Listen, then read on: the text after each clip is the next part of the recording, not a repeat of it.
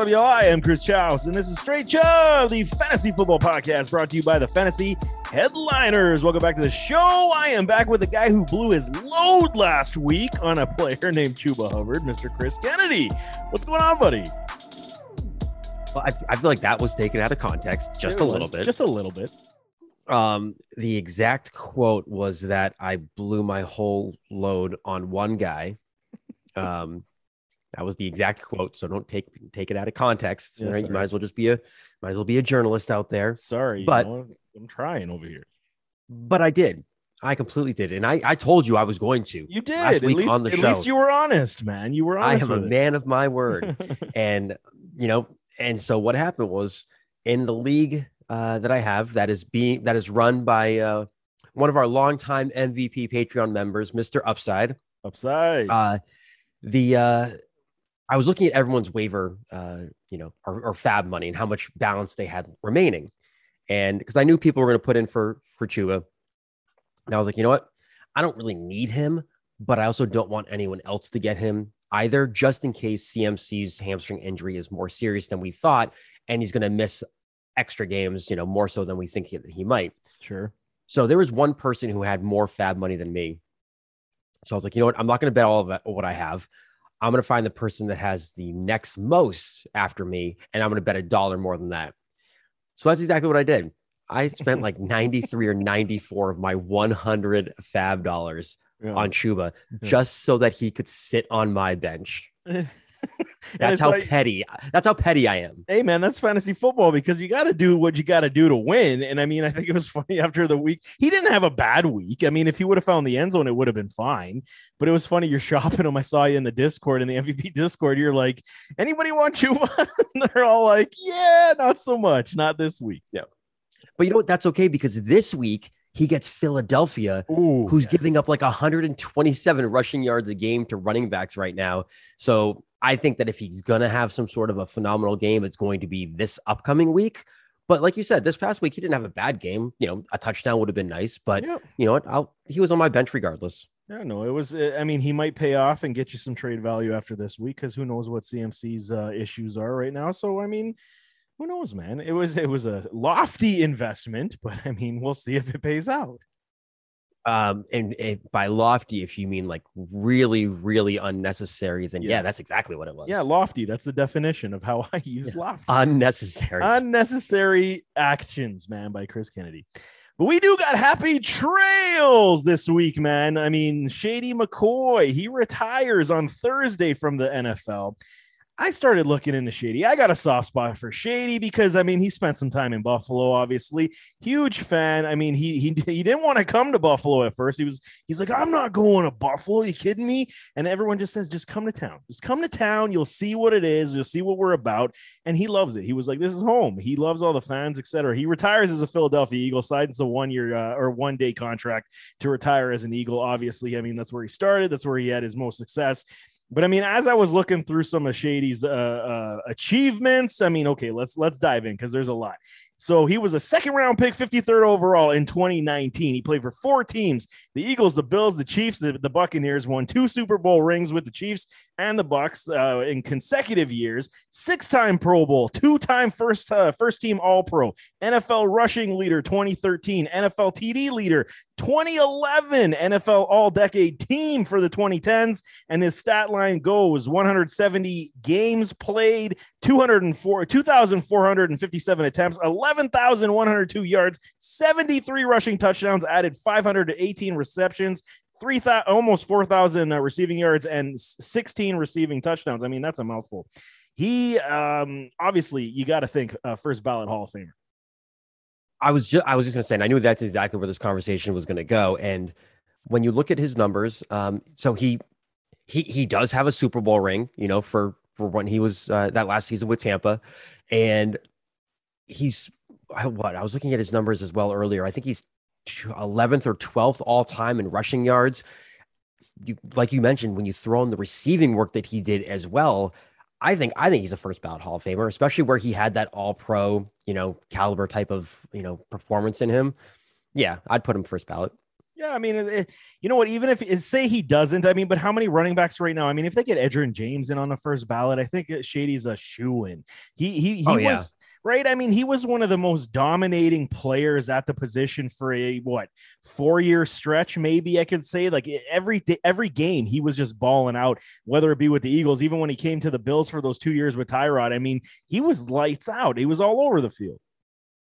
No, I completely agree.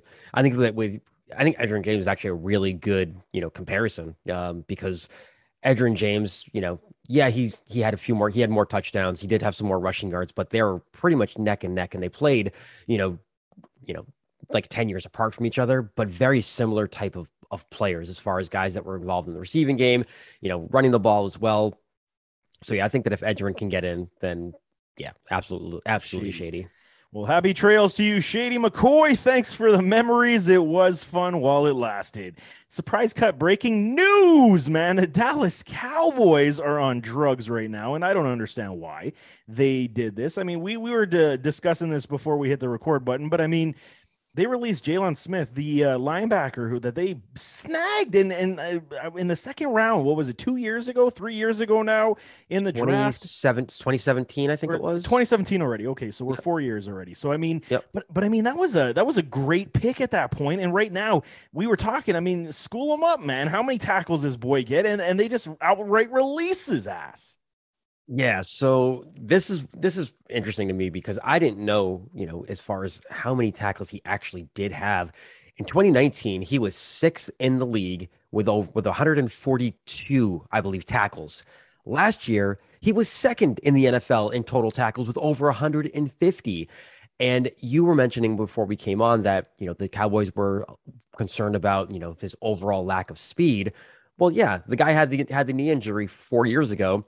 And the fact that he was still top 5, top 6 over the last couple of years in total tackles, the guy's still getting it done. And he's 26 years old. Yeah, and I'm baffled. The fact that they didn't even put a flyer out there to try to trade the man, like, I get it. Okay, $7.2 million comes off the books, but just straight out cut. Like, this ain't Jamie Collins here. Right. I mean, that's another guy that's going to be available. But no, 26 years old. I mean, this is a guy who's going to, he's going to sign probably a, 1 year contract with whatever team that he goes with, and sign with whoever he wants to. And at this age, I don't know necessarily if he automatically goes to a Kansas City or a Tampa Bay. Please God. He might this year to try to get that championship and then try to get that big contract. Please God, no. Why would you put that out there, man? You're already putting the negative stigma on this guy going to the Chiefs or the Bucks. Like, why would you do it, man? I mean, trust me, I would love it if he went to the Patriots. The Patriots are below average when it comes to tackling so far this season, so he could help them out. I know your Bills are always looking for, pass rushers, guys that can get after the quarterback, and Jalen Smith can certainly do that. So I was going to say, you misspoke. It's the Bills, not the Patriots. I want every player at the Buffalo Bills. You know this. Yeah, but he wants to play for Bill, not the Bills, but Bill. Stop. Just stop. It's crazy shocking. I mean, the Dallas Cowboys defense obviously is on the ups right now. Trayvon Diggs and company doing very well, but this one surprises me a lot, and I don't know what Jerry Jones is doing in there. I mean, they're saying he kind of fell out of favor in Dan Quinn's defensive system, but I mean, can we trust Dan Quinn with what he's done defensively over these years? No. Yeah. No, not at all. I mean, yeah, the Cowboys have improved a little bit on defense this year. Their pass defense has certainly improved. Their run defense is still a little bit iffy, but they're certainly a much better defense through the first 4 weeks of this season than they were all of last year. Yeah, it's crazy. I don't get it. But moving on, let's go. Player injuries. We got another slew of them because that's what the NFL is week to week now. It's injuries, and what do you guys need to know and do for your fantasy clubs? Because it's rough out there right now, man. It's like bodies just lying all over the place.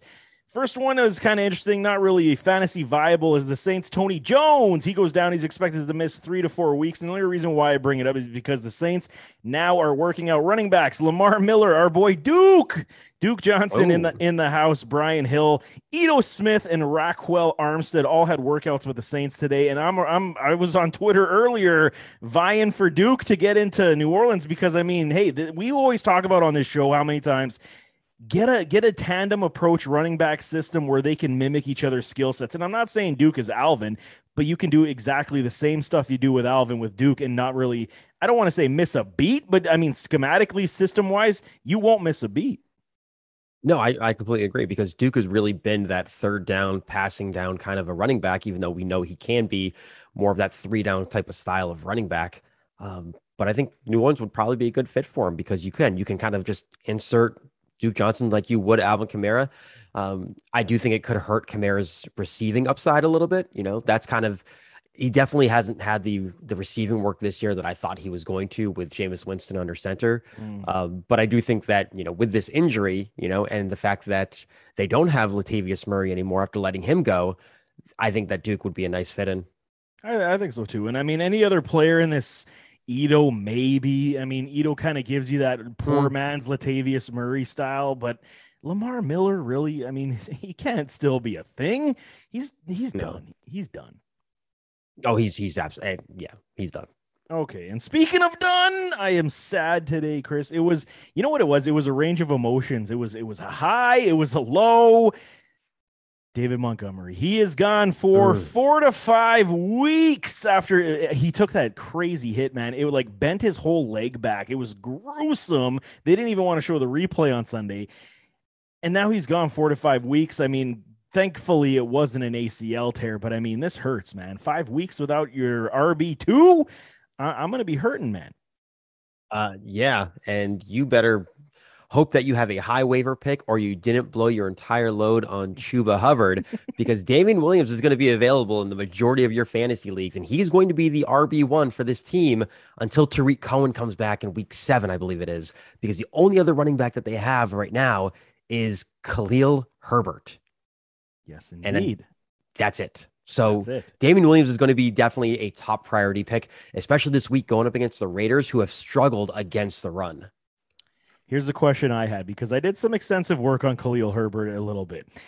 Virginia Tech product transferred over. He is decent, man. You know what he is? He's kind of like a similar David Montgomery style. And if I went back, I mean, okay, I get it. He was a 6th round pick, but I mean, 4.5 wheels, 210, 5'9". I mean, good tape speed, good patience, stiff arm, body control, vision. He's a leader in the locker room, always has been in college. I mean, but it's like, okay, the stop-start speed is in question, poor receiving skills, may not get it done. But this guy's got some ability that I'm really excited about. So, I mean, Damian Williams did hurt himself as well, got a thigh bruise. He's likely going to play. But, I mean, thoughts on Khalil Herbert? If you miss out on Damian, you got to be going for Khalil Herbert too. I think you have to, just because he is going to be the handcuff.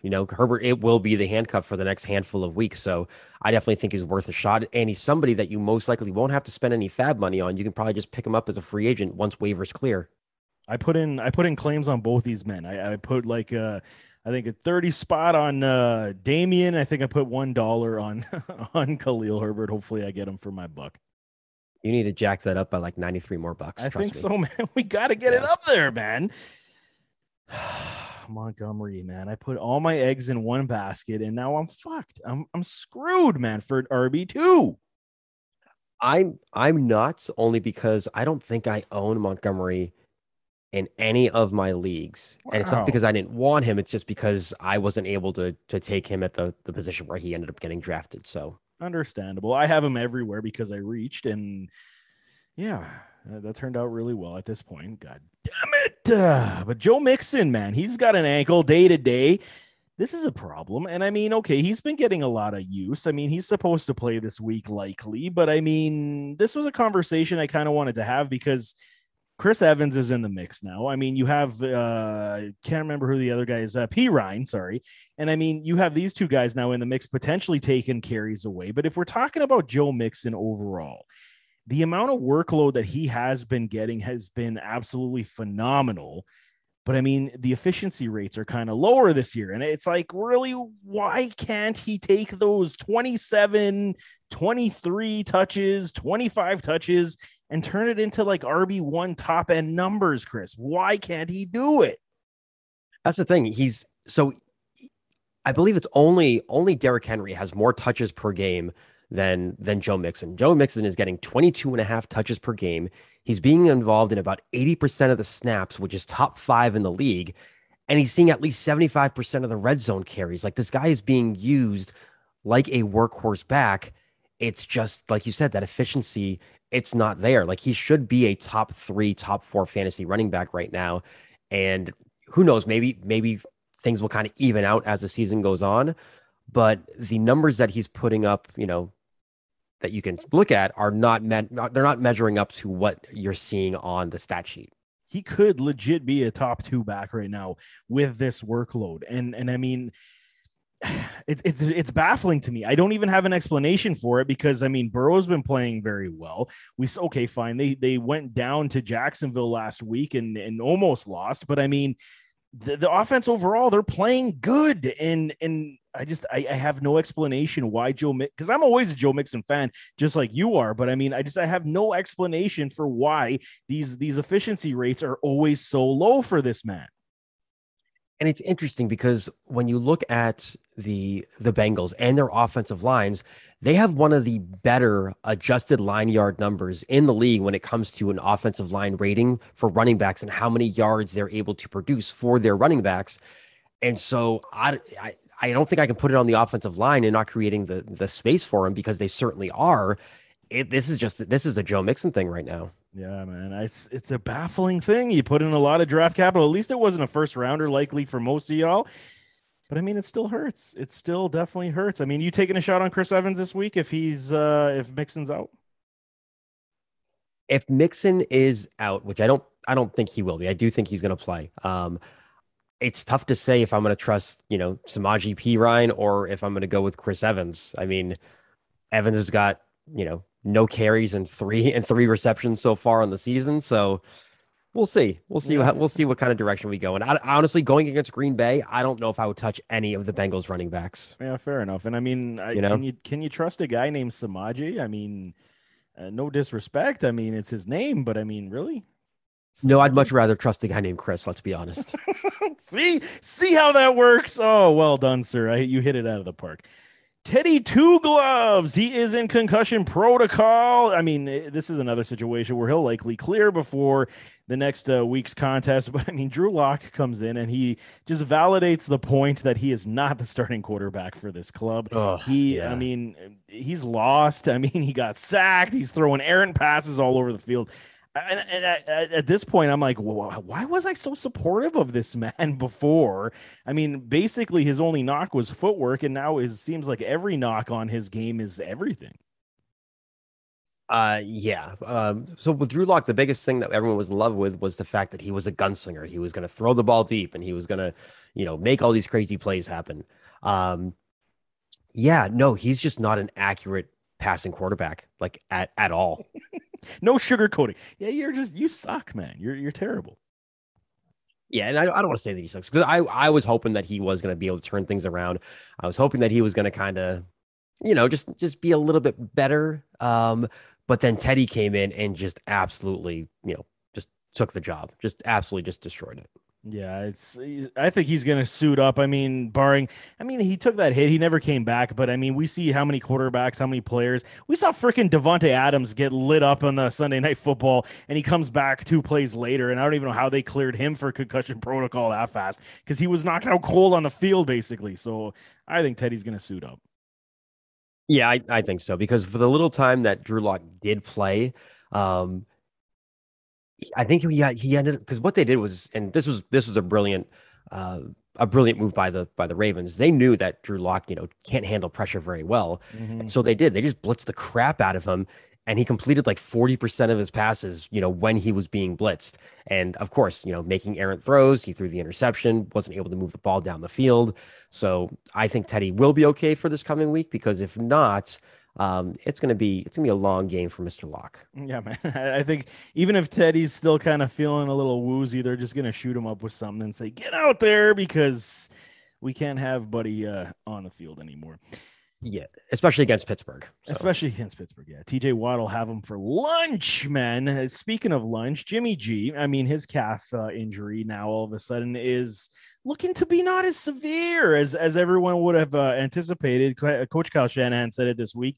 And I mean, what are we making of this San Francisco 49ers club at this point? Because I mean, I'm a little bit confused about how Kyle Shanahan is moving forward. I didn't like his presser after the contest when they asked him about what Trey Lance did well and didn't do well. And I mean, you would like to see your coach be a little bit more supportive, but Lance was more, or Shanahan was more like on the negative toward Lance, saying, yeah, I mean, he did things good, he did things bad. And then he kind of highlighted a lot of the bad things. And I'm like, well, come on, man. This guy is a rook. He's learning. It's just basically his first game. I don't know, man. What would you do in this situation? Because for me, I'm like, okay, we've seen enough of Jimmy G. Like, let's give the young buck a shot. Yeah, I mean, I thought Lance was fine. I mean, he was able to get it done with his legs. He was able to throw, get it done with his arm as well. And with Jimmy G, you know what you're going to get. And for me personally, I think that with Lance, I wouldn't be upset if they did throw him in there, you know. But with San Francisco, I mean, at this point, are they going to be a team that's going to be able to compete in the NFC West with, the Rams, the Cardinals, the Seahawks, because that is a loaded division right now. And if it does get to the point where San Fran is kind of out of it, then yeah, you throw in Lance and you let him, you kind of just let him, throw him into the fire and just, trial by fire and see what works. But I do think Lance needs a little bit more time, especially if they are going to be competing for that division. Yeah, man. I mean, the one throw he did throw to Debo, it was ugly. Debo was wide open on the sideline. It was such a short throw, and Debo basically he made Debo work for that touchdown. That should have been just a cakewalk in the end zone. Debo had to slow up, and then he runs it in. I mean, there is inadequacy in his game. Obviously, he needs to understand how to play the pro game. But for me, I've seen more than enough of Jimmy G. It's the game manager role. I mean, what is Kyle really wanting out of this? Outside of it's not even Alex Smith game manager mode to me. I've seen enough of Jimmy G. I'm done. I'm out. No, I'm definitely out on Jimmy G, but he does give them that veteran presence, that that experience in the huddle. But again, I think it's going to just all come down to whether or not San Francisco is still actually in the playoff mix before they want to make a full-time change. Yeah, fair enough. And it's hard to argue, but continuing with San Francisco's injuries, we don't talk about kickers getting hurt very often, but Robbie Gould gets injured during the damn game, and they had to use the punter, man. And the punter was missing field goals. They had to start going for two. Now Robbie Gould is on IR. Like, I mean, how much more bad luck can San Francisco get, man? I mean, if your kicker's going down, you got problems. This is like 2020 all over again for the 49ers. They were just riddled with injuries, and it just seems to be keeping up with them this year. So, yeah, best of luck to you, 49ers. Best of luck, 49ers. Will Fuller, he finds himself back in common territory in the medical room because that's where he belongs. Yeah, I know. It's shocking. It's ridiculous. That's so weird. It's so weird, man. I couldn't believe it when I saw this, but I mean, broken finger, he is week to week, likely 3 to 4 weeks. God, I mean, can we just put the injury prone without PEDs on this man? Oh, are you kidding me? We could have put that tag on him years ago. Absolutely. The minute he came out, it was on the tag. Oh, hands down. Now, the other thing, the other plea that I have is, can we please get Jalen Waddle some freaking targets? Preach it. Jalen Waddle should be getting close to double-digit targets a game. He should be on the field for at least 90% of the snaps. Like, get the man the damn ball. Yeah, Miami's really confusing to me right now. I don't like anything they're doing. Myles Gaskin, what did he have, like 4 touches last week? Like, what the hell is going on in Miami? I don't know. I mean, like, you have these weapons. You have Parker, you have Waddle, you have Mike Gesicki, you have, Myles Gaskin. Like, use him. I know Jacoby Brissett's not the greatest quarterback in the world, but the man's competent. He knows what he's doing out there. Just, find a way to get it done. He's serviceable. I mean, he can move the ball. He's mobile. He's a mismatch on the field. But I mean, here we go again with the same argument that I continue to have is why do you continuously draft? And I'm talking about all you general managers out there. Why do you continue to draft players if you're not going to use them properly? If you don't understand their skill set, why do you bring them to your club? I am forever baffled by this whole operation. Same goes for Henry Ruggs. You don't use him that way. Right now, Philadelphia is pissing me off with how they're using Devontae Smith. Nick Saban knew how to use these guys. And how many times we saw the number one routes or the pick plays or coming out of the backfield for Smith. And we haven't seen Philly do that once. Same goes for Jalen Reagor. We don't see that shit at all. Why do you bring these players to your club if you don't intend to use them? And now we're seeing it with Jalen Waddle as well. Yeah. Philadelphia is kind of an easy answer because they're just a hot mess of a shit show. True. So that's kind of to be expected. But in Miami, they have a very good coaching staff where they should be able to know how to use their studs, especially when you're going to use a high draft pick on somebody like a Jalen Waddle. Get the man involved. He should be your number one target. Yeah, I'm at a loss. I mean, at least with Waddle, he's at least getting a decent amount to keep himself in a position where you feel like you could eventually see it coming down the line in the future. That's kind of how I see Waddle right now. It's not even like Henry Ruggs. Like, I'm still like, why are you guys, John Gruden, like, give your head a shake, dude. Like, you're completely lost. Now it's, again, what did Ruggs have on Monday night there? It was like 3 targets. Like, come on. Like, this is bullshit. Yeah. I mean, the fact that Hunter Renfrow had more targets than Henry Ruggs. I mean, hell, Hunter Renfrow had more targets on Monday night than anybody on the Raiders. But still, like, again, you spend this draft capital on these players. You know, Henry Ruggs, use the man. Like, Carr's having a really good season, and he's finally starting to throw the ball deep like he did when he had Amari Cooper. So I don't understand what the problem is. No, I can't get it. I keep saying I'm at a loss because I am. I don't even know how to even articulate this anymore because you guys are pissing me off.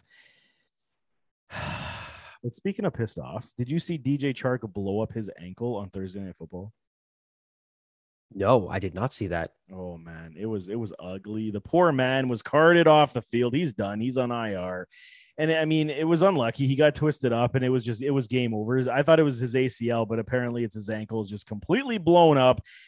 Now, what do these Jacksonville Jaguars do? And I mean, should we talk about the elephant in the room with Urban Meyer as well? I mean, should we even broach this topic? Abso-freaking-lutely. Yeah. It's what we do. This is ridiculous, man. So DJ Chark is gone. Fine. He's injured. I mean, I wish you the best of luck in your recovery. But everything that's going on in Jacksonville right now, you lose Travis Etienne before it even got started. I mean, Urban Meyer, his history, his pedigree has been absolutely terrible. Going even back to college, I mean, you could almost label this guy quote unquote douche because it kind of fits the bill, right? And I mean, here's the situation. I am not here to criticize anybody's morals. That's up to you, man. My morals are mine. That's my job. That's Chris's job. You can question the morals all you want. You know, I mean, I don't care what he does in his personal time. If he's stepping out on his wife, that's nothing that I'm condoning. But I mean, this doesn't have anything to do with football, right? So then I started questioning, well, why is this media coverage? Okay, I get it. He's the head coach of the Jaguars. I get it. And I mean, it's going to have publicity, but I mean, really, are we talking about like stuff like Bobby Kraft, your owner there? You know, he goes to the massage parlor, gets busted. And I mean, he gets a slap on the wrist and nobody thinks twice. I mean, why is Urban taking so much heat right now? Well, I think the reason is because he was such a high profile coach in college that there's going to be more attention. You know, he left a high profile job to come to the NFL. He had the number 1 draft pick in Trevor Lawrence. And I think another reason why it's also like he's getting in trouble more so than what we saw with Bob Kraft is because Urban Meyer is not the owner of the Jacksonville Jaguars. If this was Khan who had this happen to him, I think it would be talked about, but it wouldn't be as blown up as it is with Urban Meyer because of his profile. Yeah. This one's such a tricky one. So it's like this society is about money, power, and greed. We know this. This is nothing new. And if you don't have the money and the power, Urban has the money. He just doesn't have the power. So correct. So now all of a sudden you fall in line with another. I'm not even in that category because I don't have power or money. I'm just a peon over here. You know, just trying to feed my family, but. This is a very funny dynamic in society that if you don't have the power, but you have some money, you're going to be scrutinized. Had this conversation with a friend of mine as well. And he was kind of saying, maybe it's because he hasn't earned it yet. And that's I don't hate that level of argument either. If he was there for what, 5 years coaching, had some success, gained the trust of the organization that way, and he had some indiscretions, would it be the same? Because it might not be. Okay, so let's kind of go with that. Let's say this happened to Sean McVay. Okay. Would he be as scrutinized as I Urban don't know. Meyer is? That's the thing. I don't have an answer for you because of how Right. this is all setting up for Urban. You would think it would be the same.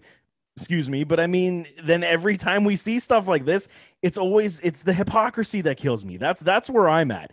Societal hypocrisy. It's like you pick and choose when you want to affect somebody, and then you take it away on the other guy. I'm at a loss. I really am.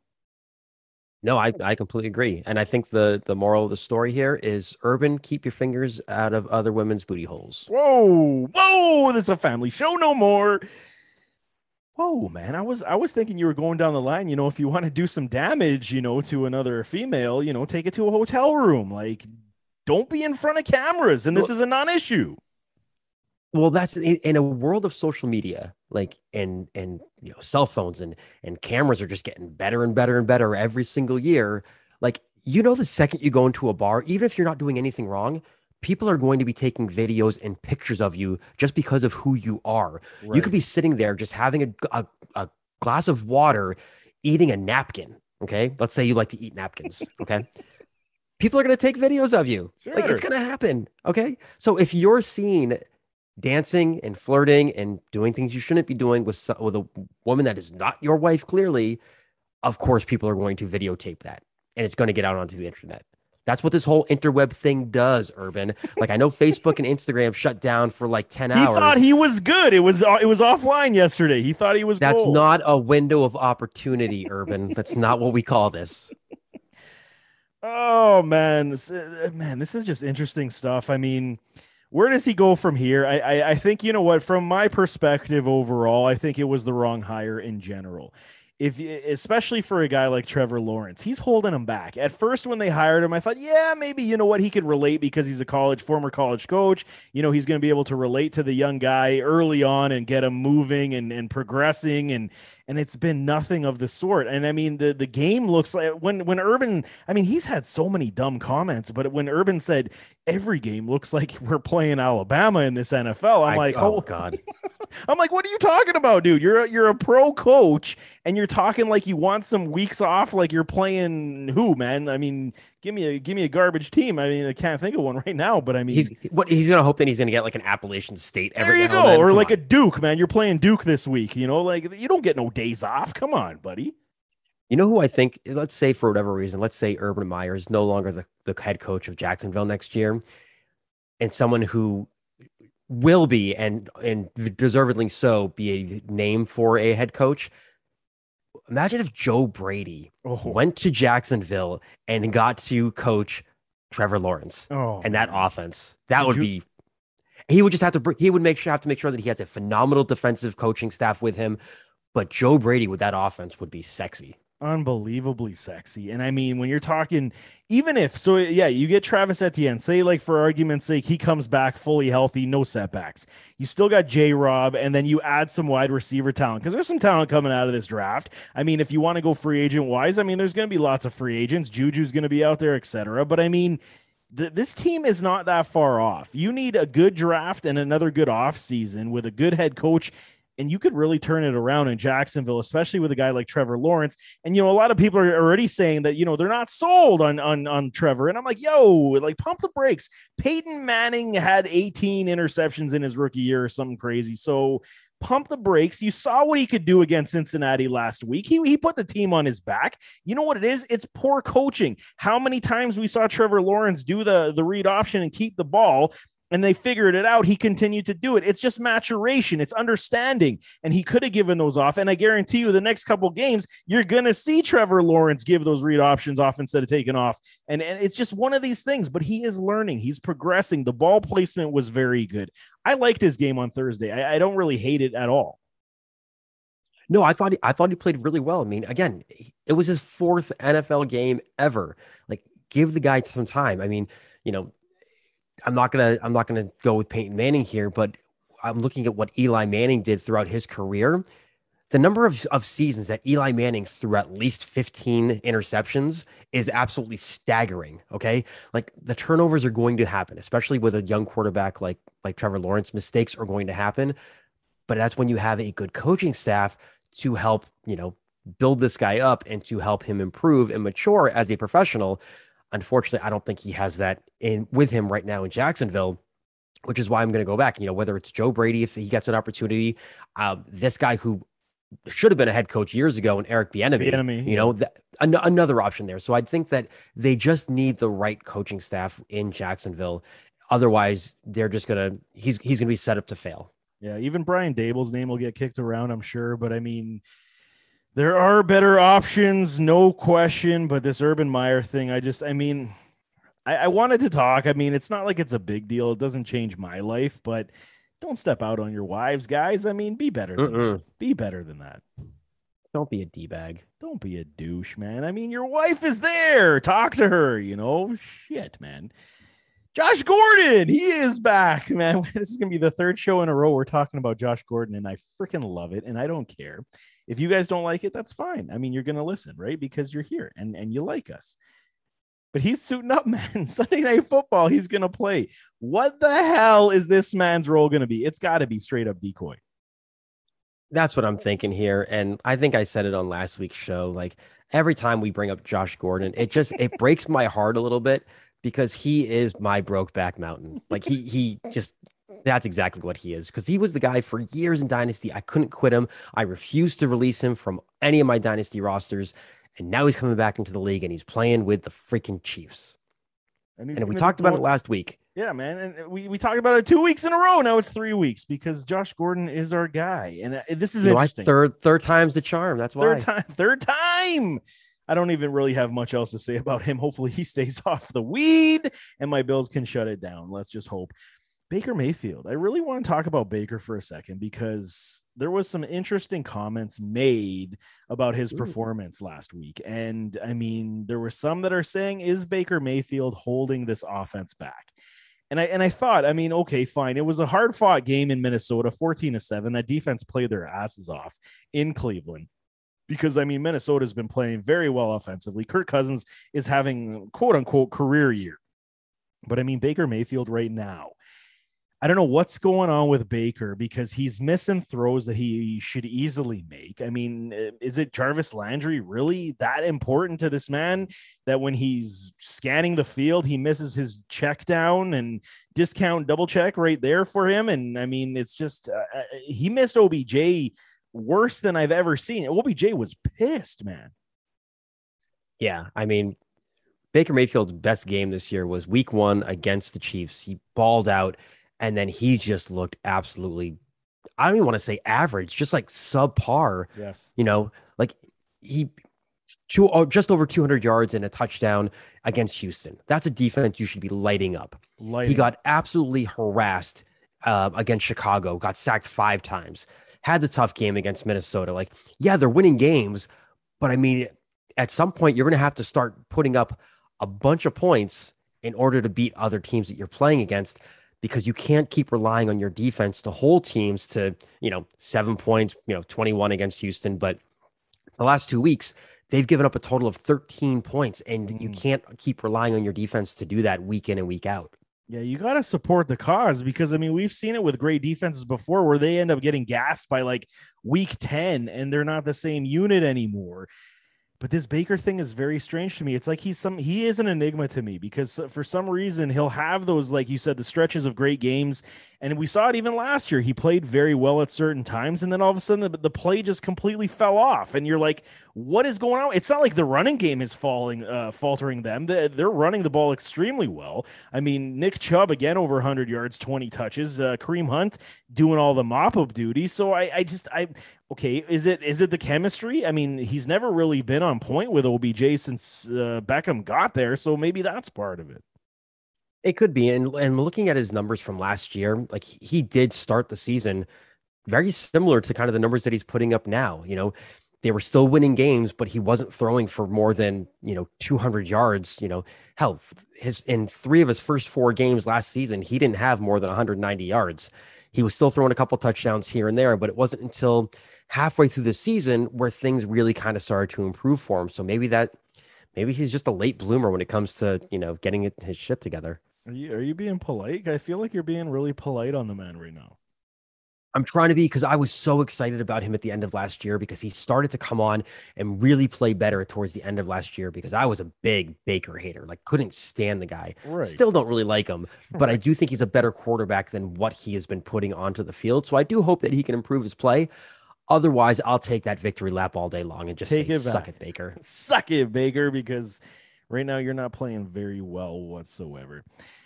Interesting stuff. I had to go through because okay, there are headlines, but we like to mix it up on this show from time to time, and this is kind of interesting stuff.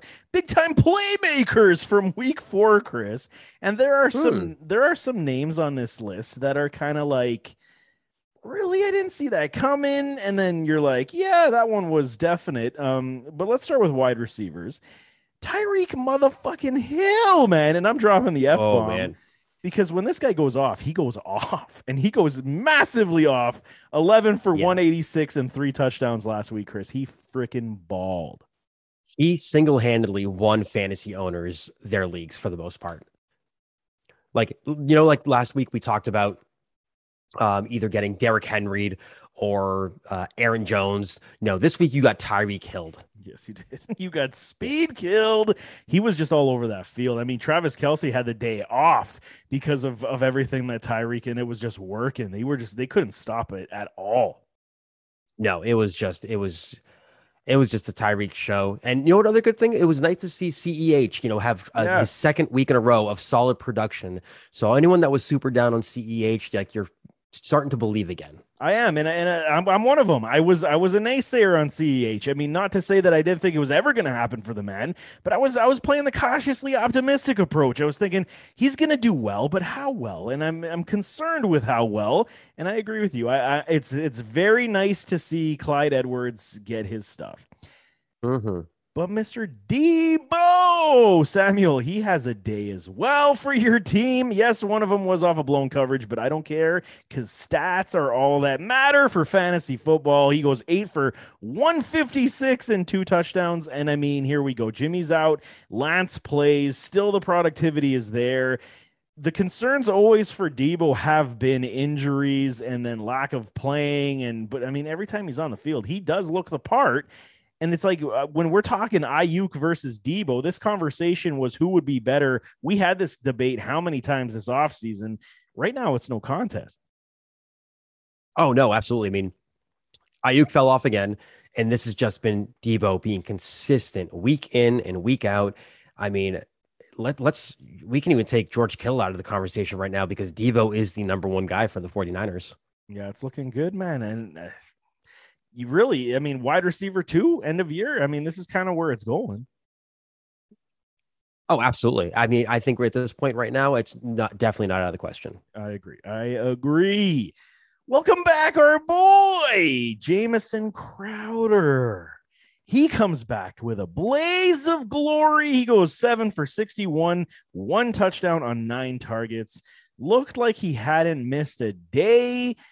Zach Wilson was finding him on the regular. Chris, I am so happy to see Crowder back. Now we just need to sprinkle a little Elijah Moore in there, and I think, our prediction is going to come on tap.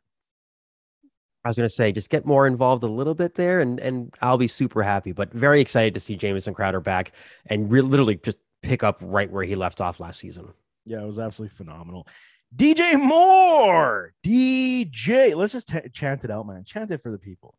Say it with me. Oh. DJ.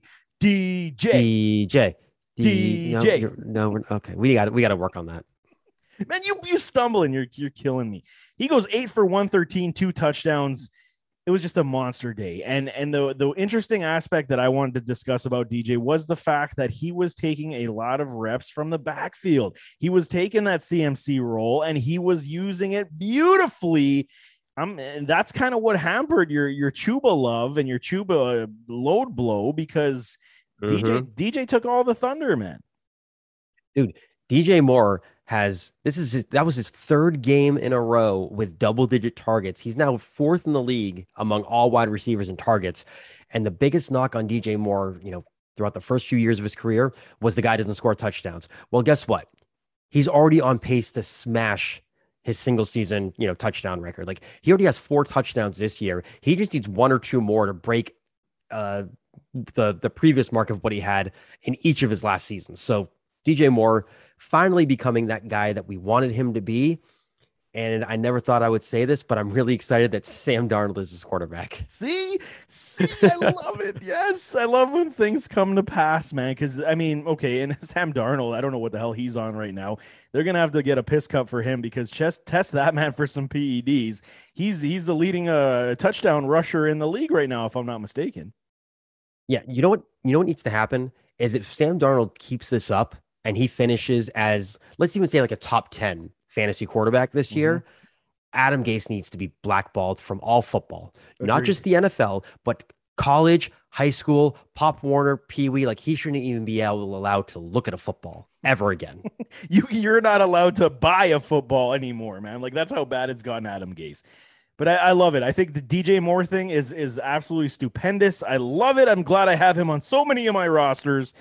But running backs, Chris, we got a couple ballers and running backs. Ooh, And I had a wide receiver I wanted to throw in. Go ahead, yeah. And I'm surprised you didn't mention him because Randall Cobb had his best Yes. fantasy day in almost 2 years. He was the number 4 and number 5 fantasy wide receiver this week. And the dude, granted, he had like 5 catches for 60 something yards, but he did have a couple of touchdowns. So good on you, Randall Cobb. See, when I was gonna put him on my list, and I said, yeah, you know what? I feel like it's a one-hit wonder for Cobb, but I mean, We probably won't see that again. No, we'll never see it again in the season. But I mean, you never know. I mean, Aaron Rodgers, he wanted him back for a reason. It's because of the camaraderie, and he knows his chemistry. So definitely, Randall Cobb. It was nice to see ya. I still have so many shares on my dynasty league of Randall Cobb. It's actually quite sickening. I'm surprised you even still had him on your dynasty team. I never gave up on Mr. Randall Cobb. I had to keep him. It was like the Josh Gordon effect. He's your Josh Gordon. It's perfect. He basically is. I can't quit the man. Running backs, man. Cordero Patterson. Can you please tell me what the fuck is going on with Cordero Patterson? Like, did he just all of a sudden decide that he's a running back and he's a top end commodity in this league? Like, what is going on, man? Well, that's the problem. He had 3 receiving touchdowns. Like he had more work as a receiver than he did as a running back last week. Yeah. And people in Patreon, keep asking these questions like, hey, like, do I trade for Patterson? I'm like, no, like, I don't think that this kind of production is obviously he's not going to get 3 touchdowns every week, but the role that he has now, I don't know how much more they're going to be able to keep it up and how consistent he's going to be.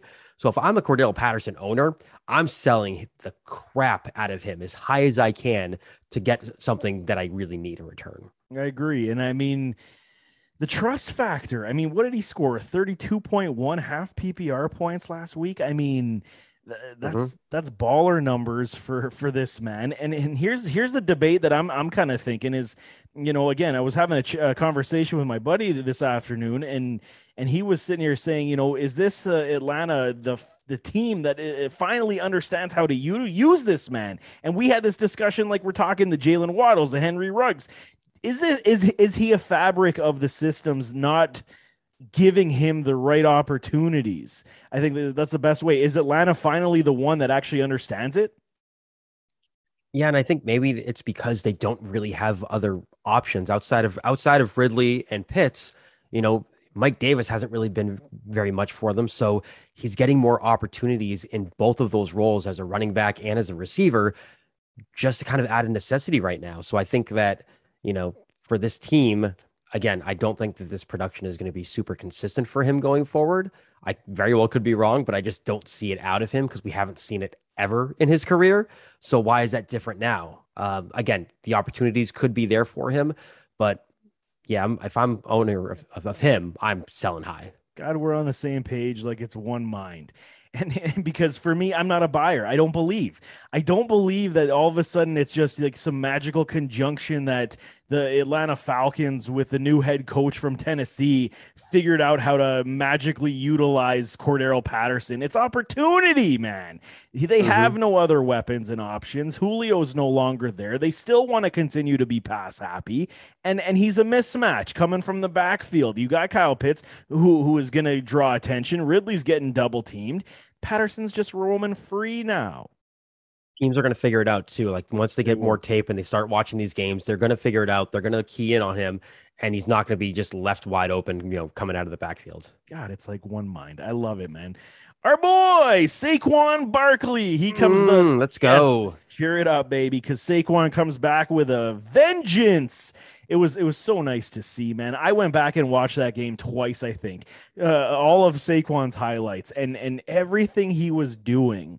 It's reminiscent of a fully healthy, knock on wood, as I'm knocking on my desk because I don't want to jinx the man, a fully healthy Saquon. I feel like that was it, man. That was the coming out party. He's back. He looks good. The cuts are fluid. The cuts are sharp. It's not like he's laboring or tentative. I love it, man. 52 rush yards, 1 TD, 5 receptions, 74 yards, and 1 touchdown. Baller numbers for Saquon. Absolutely. And things really started for him last week. Over the last 2 weeks, he's averaging 20 touches a game. He's getting involved on more of the snaps, playing, 80+% of the snaps, which is what we want to see from him. So yeah, it took a couple of weeks for him to really, kind of get things going. Granted, he also had a really tough matchup in week 2 against Washington, but Saquon is going to be, for those of you who were able to get him like 7th or 8th overall in your fantasy drafts, he's going to be a steal for you guys as you continue throughout the season. Yeah, I'm going to have to lean on him heavy because in my big money league, I lost Monty, and I need him to step up like he did this week. Just great to see. I mean, the Giants are interesting right now because we kind of saw their offense look a lot better last week. And it's funny because sometimes teams stack a little, their cupboards a little too much. And I think that's kind of how the Giants were until they lost Slayton and Shepard. Now you're forced. This is kind of interesting as I was watching that film as well, because they were forced to utilize and force feed Kenny Golladay, forced to use Kadarius Toney, and then everything else opened up for Saquon. I'm intrigued, man. I really am. I almost don't want Shepard or Slayton to come back so that this can continue. And I will say this, like Daniel Jones, he's the number 6 fantasy quarterback so far this season. He's averaging like 23, 24 fantasy points a game right now. And I mean, now, and the one thing that has been a huge thing for him, the turnovers. He's been able to protect the football. Yes. He has 1 interception and he's only lost 1 fumble. So if he can keep that up, like if he can finish this year, like he's gonna make mistakes. He's gonna fumble. He's gonna have the turnovers. But if he can limit the turnovers and make sure that they aren't super costly, then that's going to help. Right now, what's hurting the Giants is that defense that we thought was going to be so good coming into the season. The offense has been able to put up points here, but it's the defense that has been holding them back. And I mean, Jones has running ability. He's Vanilla Vic, man. I mean, so he can definitely get things done. I liked what I saw. I mean, and I'm no Jason Garrett fan. I'm quite the opposite. I dislike everything he does on the coaching field, but everything I watched, I mean, there was a lot of things to like if you're a Giants fan based on what they put on the field against New Orleans, who is also a Jekyll and Hyde at this point. But I really liked what I saw from New York. It was good, and I'm hoping it's going to continue.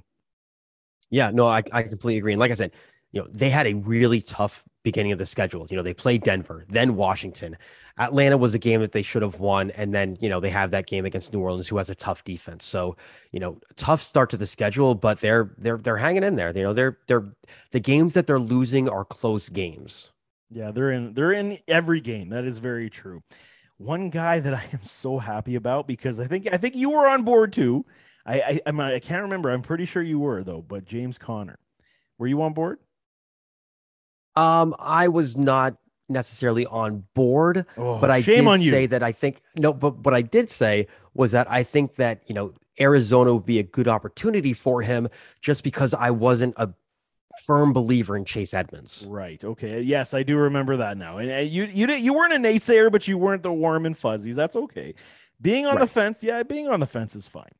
I was supportive. I love this Oh, move. yes, you were. Right, and I mean, I loved this move for James Conner to Arizona simply because of all the weapons they have. His issue to me was always health. When he was on the field, we knew that he can do and do things extremely well, I should say. But 2 weeks in a row, man, 17.8 and 19.6 half PPR points.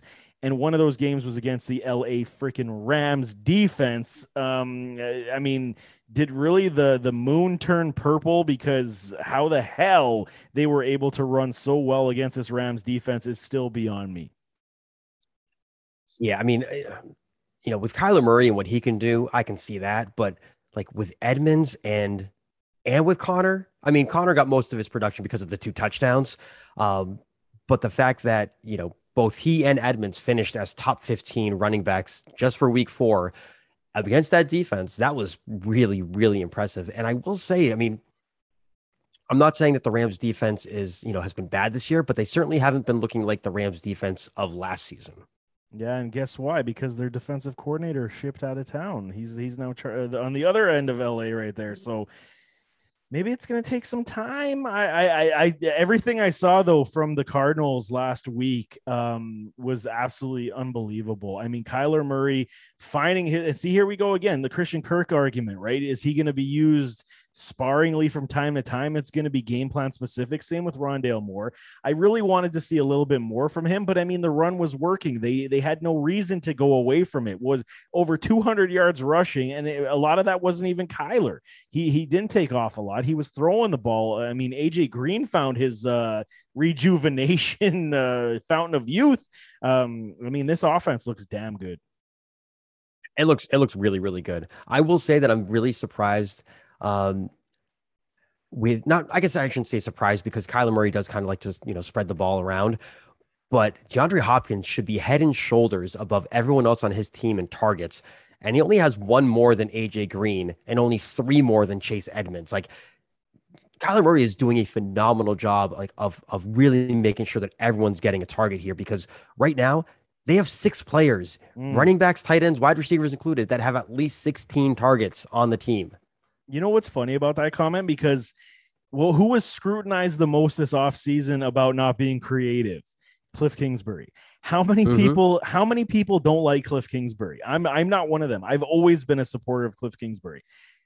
The thing is, maybe this is part of the game plan, and I still haven't figured it out yet. I've watched a little bit of tape on them, but I think this is kind of the MO of the Cardinals this year. It's try to run. If the run doesn't work, spread that ball around to everybody so that nobody is keyed in on. That way now you're completely multidimensional every which week. Nobody knows who to game plan against, and this is just working in the benefit, hence why they're 4-0.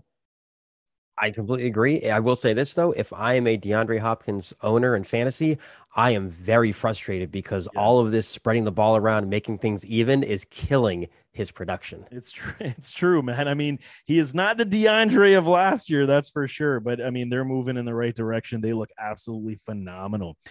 2 tight ends I got, man, on a big day week. It was my boy, Dawson Knox. Your boy. He goes off, man. I mean, okay, it was 2 touchdowns, but last 2 weeks, he gets 4 catches, 49 yards, and 1 touchdown. Last week, he goes 5 for 37 and catches 2 touchdowns. So remember when we were talking about the Bills a lot and we're saying, a lot because I bring them up every show conveniently. But I mean, the Bills, man, they're doing similar scheming that I'm just talking about the Arizona Cardinals now. Look at even Stephon Diggs. His production hasn't been on par of what it was last season. And it's kind of this spreading the ball around. This is kind of the new thing in the NFL, apparently, that nobody's going to be a number 1 guy because I have so many weapons that I can just kill you any which way. And when you put a tight end on this Bills offense to actually be productive, I think that's more scary than anything. Yeah. I mean, you look at what Knox has done in weeks 3 and 4. He's tied for 6 among all tight ends in total targets. Like the targets are starting to increase for him. And I think it's something that we could definitely see as we go throughout the rest of the season. Yeah, I think so too. And I hope, I mean, this game, what the thing is too, is I was kind of debating in myself saying, why haven't they used, last week is different because it's Houston. Diggs goes 7 for over 100. But when you're talking about how Diggs and this offense needs to play against Kansas City, Now you kind of have more weapons to say, like even Zach Moss. Zach Moss in the red zone PPR upside with touchdowns has been crazy. Devin Singletary is starting to run the ball a little bit better. Gabe Davis has 0 catches in this offense like every week now because Emmanuel Sanders is moving. Cole Beasley is moving. Like this is the thing. They can hit you in so many different ways. And Josh Allen isn't even running as much anymore. That's one thing I noticed is that he hasn't been running as much. And I think a lot of it is because of the production that they've been getting from Singletary and Zach Moss. So they haven't had to rely on him as much as they did, kind of like what they did in the playoffs last year. So it's definitely going to help Josh Allen, as far as, the fantasy production, like we always kind of bring it back to. It will hurt a little bit, but it'll keep him healthier throughout the season. So he's not taking as many hits. And that way, he can be able to play a full 16 game season. Agreed. I love it. I love it, but I might have a heart attack on Sunday Night Football. So if you don't hear from me again, this is my last show. It was a pleasure being with everybody because it's going to be a stressful week for me.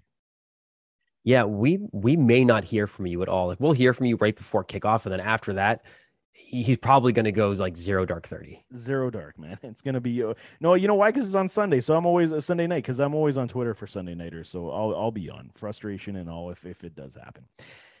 Dalton Schultz is the other tight end that I had. I knew this was coming. You knew it. You knew it. I mean, you know what? I didn't hate your Jarwin thing. This is just a playful thing that me and Chris have because if you missed it a couple weeks ago, Chris mentioned that we both wrote a piece. He wrote Jarwin. I wrote Schultz. And I mean, we were debating who was going to be the tight end one. And right now, Schultz is just taking the cake. Last 2 weeks, he goes 6 for 80 for 2 touchdowns. And then last week, 6 for 58 and 1 touchdown. This can't continue as well, though. I think the targets will, to be honest with you. I mean, right now, his target share has been phenomenal. Yes. Week 1, he had 6. Week 2, he dropped with 2 targets. But then the last 2 weeks, 7 and 8 targets. I do think we're going to see this on a weekly basis from him where he's seeing at least 5-6 targets a game. And, where he's being targeted in the red zone quite a bit, I think that it's something that we could definitely see a little bit more of. And the one thing I love with Schultz, that I actually look at this with a lot of tight ends just to see if they're going to be target, dependent or if they're able to make things happen on their own. He averages 6.5 yards after catch per reception, which is more than guys like TJ Hawkinson or Darren Waller or Mike Gesicki. Like this is the guy that can make things happen after the catch, which is only going to improve, how many yards per game that he's actually getting, how many more targets he could see because of what he can do. And then, of course, the fact that he's seeing 21% of the team's total target share, that's absolutely phenomenal, especially for somebody that's only running 23 routes a game, which is one of the lowest averages for any top 12 tight end right now. Talk about efficiency rate boner alert. Like, I get boner alert, man. I'm going to yell that because it's straight up, man. And I picked him up off waivers in one league last week. I'm dancing. And he's going against the Giants this week, who are allowing almost 18 fantasy points per game to opposing tight ends. Oh, and they're also allowing a league high 4 touchdowns to tight ends. I love it, man. Dalton Schultz, man. I told y'all, Dalton. I got some knowledge up in this cranium here. It's sometimes it comes out for good, and this is one of the good things that happened from it. It's not full of just like Bill's homerism. There's some legit stuff going on up there. There's some legit stuff, man. I mean, sometimes it comes out properly, sometimes it does not. But I mean, we can't leave this show without talking about Tommy Touchdown and your Patriots and how that game was. I mean, Chris, I felt for you, man. I mean, it was a tough one to watch, tough one to stomach. But here's the thing. Would you have gone for that field goal or would you have gone for it on 4th down? So my initial thought was the second, after we didn't convert on 3rd down, went to 4th and 3. I was like, oh, you got to go for it. Yes. I was like, look at the field position. Like it's before Nick Folk even came onto the field. I was like, you got to go for it. Like we can make it happen. Bill knew that the Bucs, front 7, you couldn't run on them, but we were throwing them all damn night. And I was like, yeah, you've been utilizing both tight ends all night. Jacoby Myers has been a great weapon for you. Just throw it. 4th and 3. We can get it. And then he brings out Nick Folk, and I'm like, that's a That's a 56-yard field goal, in the Bill, rain, in the Bill. rain and the wind. Oh, And when the kick went up, I was like, holy shit, he got it. We're gonna win. yeah, And then you just see it like the last like few yards, you see it tail off to the left and just doink. yeah. And he had the leg, like he had the He distance. did. It tailed off a little bit. So, you can't say that it was folks' faults. I won't even blame Bill there. I think you made a decision and it just happened that it didn't work out. It wasn't like it was a bad play, but Yeah. but I will say what impressed me the most was our defense against Tampa Bay. I know that they didn't Yes, have indeed. Gronkowski, but the defense was phenomenal. I mean, putting pressure on Brady, making him uncomfortable. Brady made some phenomenal throws regardless, but that defense really did step up. And I was super impressed with how Mac Jones played. There were a few throws where I was like, oh, you got lucky. That's a rookie mistake. Don't do it Mm-hmm. again. Mm-hmm. But he really showed his maturity, and I think he showed that he can play with anybody right now. So there's so much in that I want I want to talk about, but I mean we're over the clock. Here's the thing. There's two things. The field goal, I'll start there first, and then I'll jump to my other point. So the field goal on Thursday Night Football when we watch Cincinnati when they were up 14-0 and they should have gone for the field goal before halftime. They decided to go for it. They got stuffed and they went into the locker room 14-0. Jacksonville did. They could have been up 17-0. And I was again texting my friends and I'm saying, they should have kicked on that opportunity. And they're like, you're crazy. You go for it on fourth down. I said, whoa. When you have full momentum in a game, you never give it to your opponent, ever. I don't even care if you're getting a safety. You never give momentum to your opponent. The Jaguars were absolutely owning that game. And there's a reason why I'm saying this in relevance to the New England game, because you never give up that momentum. And look what happened to the Jaguars. They ended up losing. Why I bring that up in this contest is because I thought this was the opportunity for Bill Belichick to go for it on fourth down rather than kick the field goal. All the defensive backs were injured for Tampa Bay. The pass game was working. Like you said, your tight ends were catching the ball. I don't know why Bill played it safe on that one, especially 56 yards. We know Folk had the leg for it. I mean, I wasn't worried that he was going to go short. I mean, but 56 in the rain, you have the problem of going wide.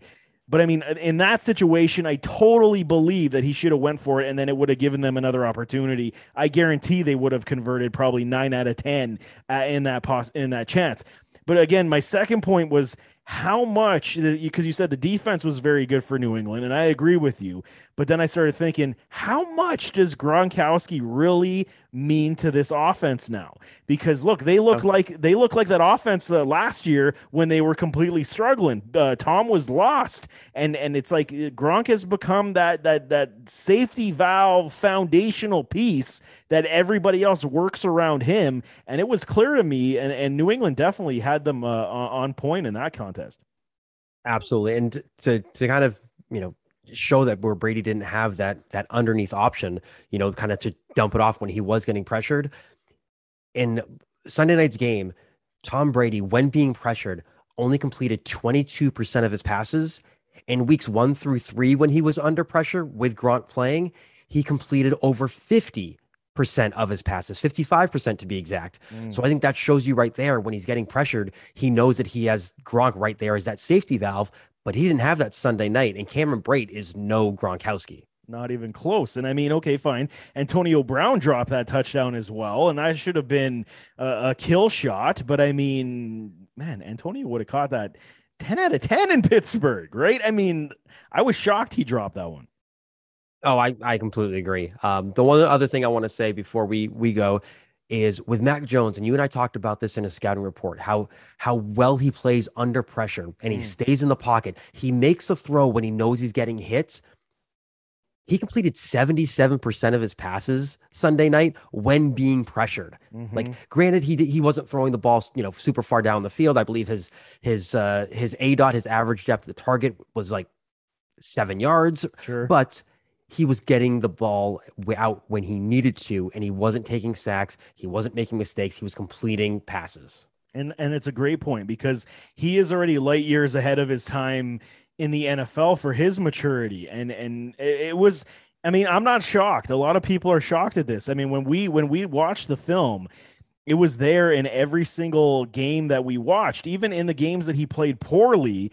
You just saw a different individual who just got it. He understood where he needed to be. The step ups, the step backs, the side steps. He's not a mobile individual, but his command of that pocket is so good. And it's like when you talk about elite nature of pocket awareness, Mac Jones is that. And I mean, he's just going to get better once they give him a weapon that can go deep. Well, yeah, and that's the other thing is, his senior year at Alabama, he was one of the most accurate quarterbacks when throwing the ball 20 yards or more down the field, but he doesn't have that weapon here in New England. You have Nelson Aguilar, but I mean, that guy can't catch for crap, so it doesn't really matter.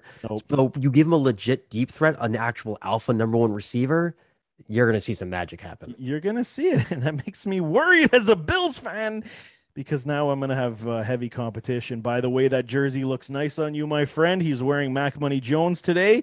Well done, sir. It looks good. It looks better than Cam Newton. Oh, God. Yeah, or N'Keal Harry or Stephon Gilmore. By the way, all the above. Which he donated today to Goodwill, which is very nice of him. Yes. So some very unfortunate child will now be burdened with those players' jerseys. You know what? It'll be some kid's Christmas gift. You just made their day. I hope you know, man. That's what we do. We give back to the people, man. I mean, even when it's not intentional. One man's trash is another man's treasure. And that's how it is, buddy. That's how it is. But before we get out of here, we'll close it out on that. Jake has an important message, so listen up.